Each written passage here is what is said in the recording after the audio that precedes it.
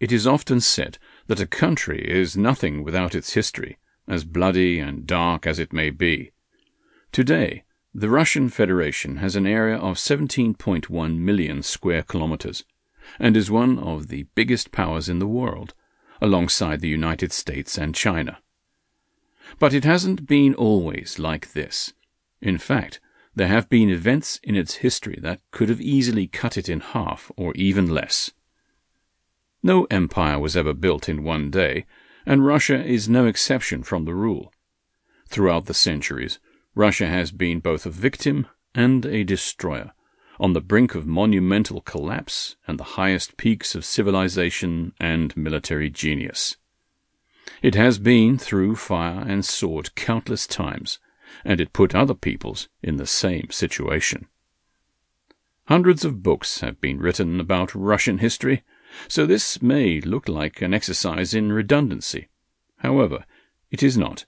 This aims at being a chronological synopsis that can be helpful to everybody, from pupils to aspiring historians. There's so much more to the history of the Russian Federation than its almost total destruction by the Second World War, and its being a constituent of the Cold War. Much more, actually, than anyone could even imagine. So this book will briefly touch on each phase in Russian history, from the dawn of the state to present day, in an attempt to shed light on all its scars, as well as on all its victories against annihilation. By doing so, we can truly understand how the Russian Federation came to be so large and a feared military and political entity. This journey will take you from the teething kingdom of what will become Russia to the full-blown geographical monster that it is today, from Oleg of Novgorod, Tsardom and Imperial Russia to the revolutions, the Soviet Union, the Second World War, the Cold War, and present-day Russia.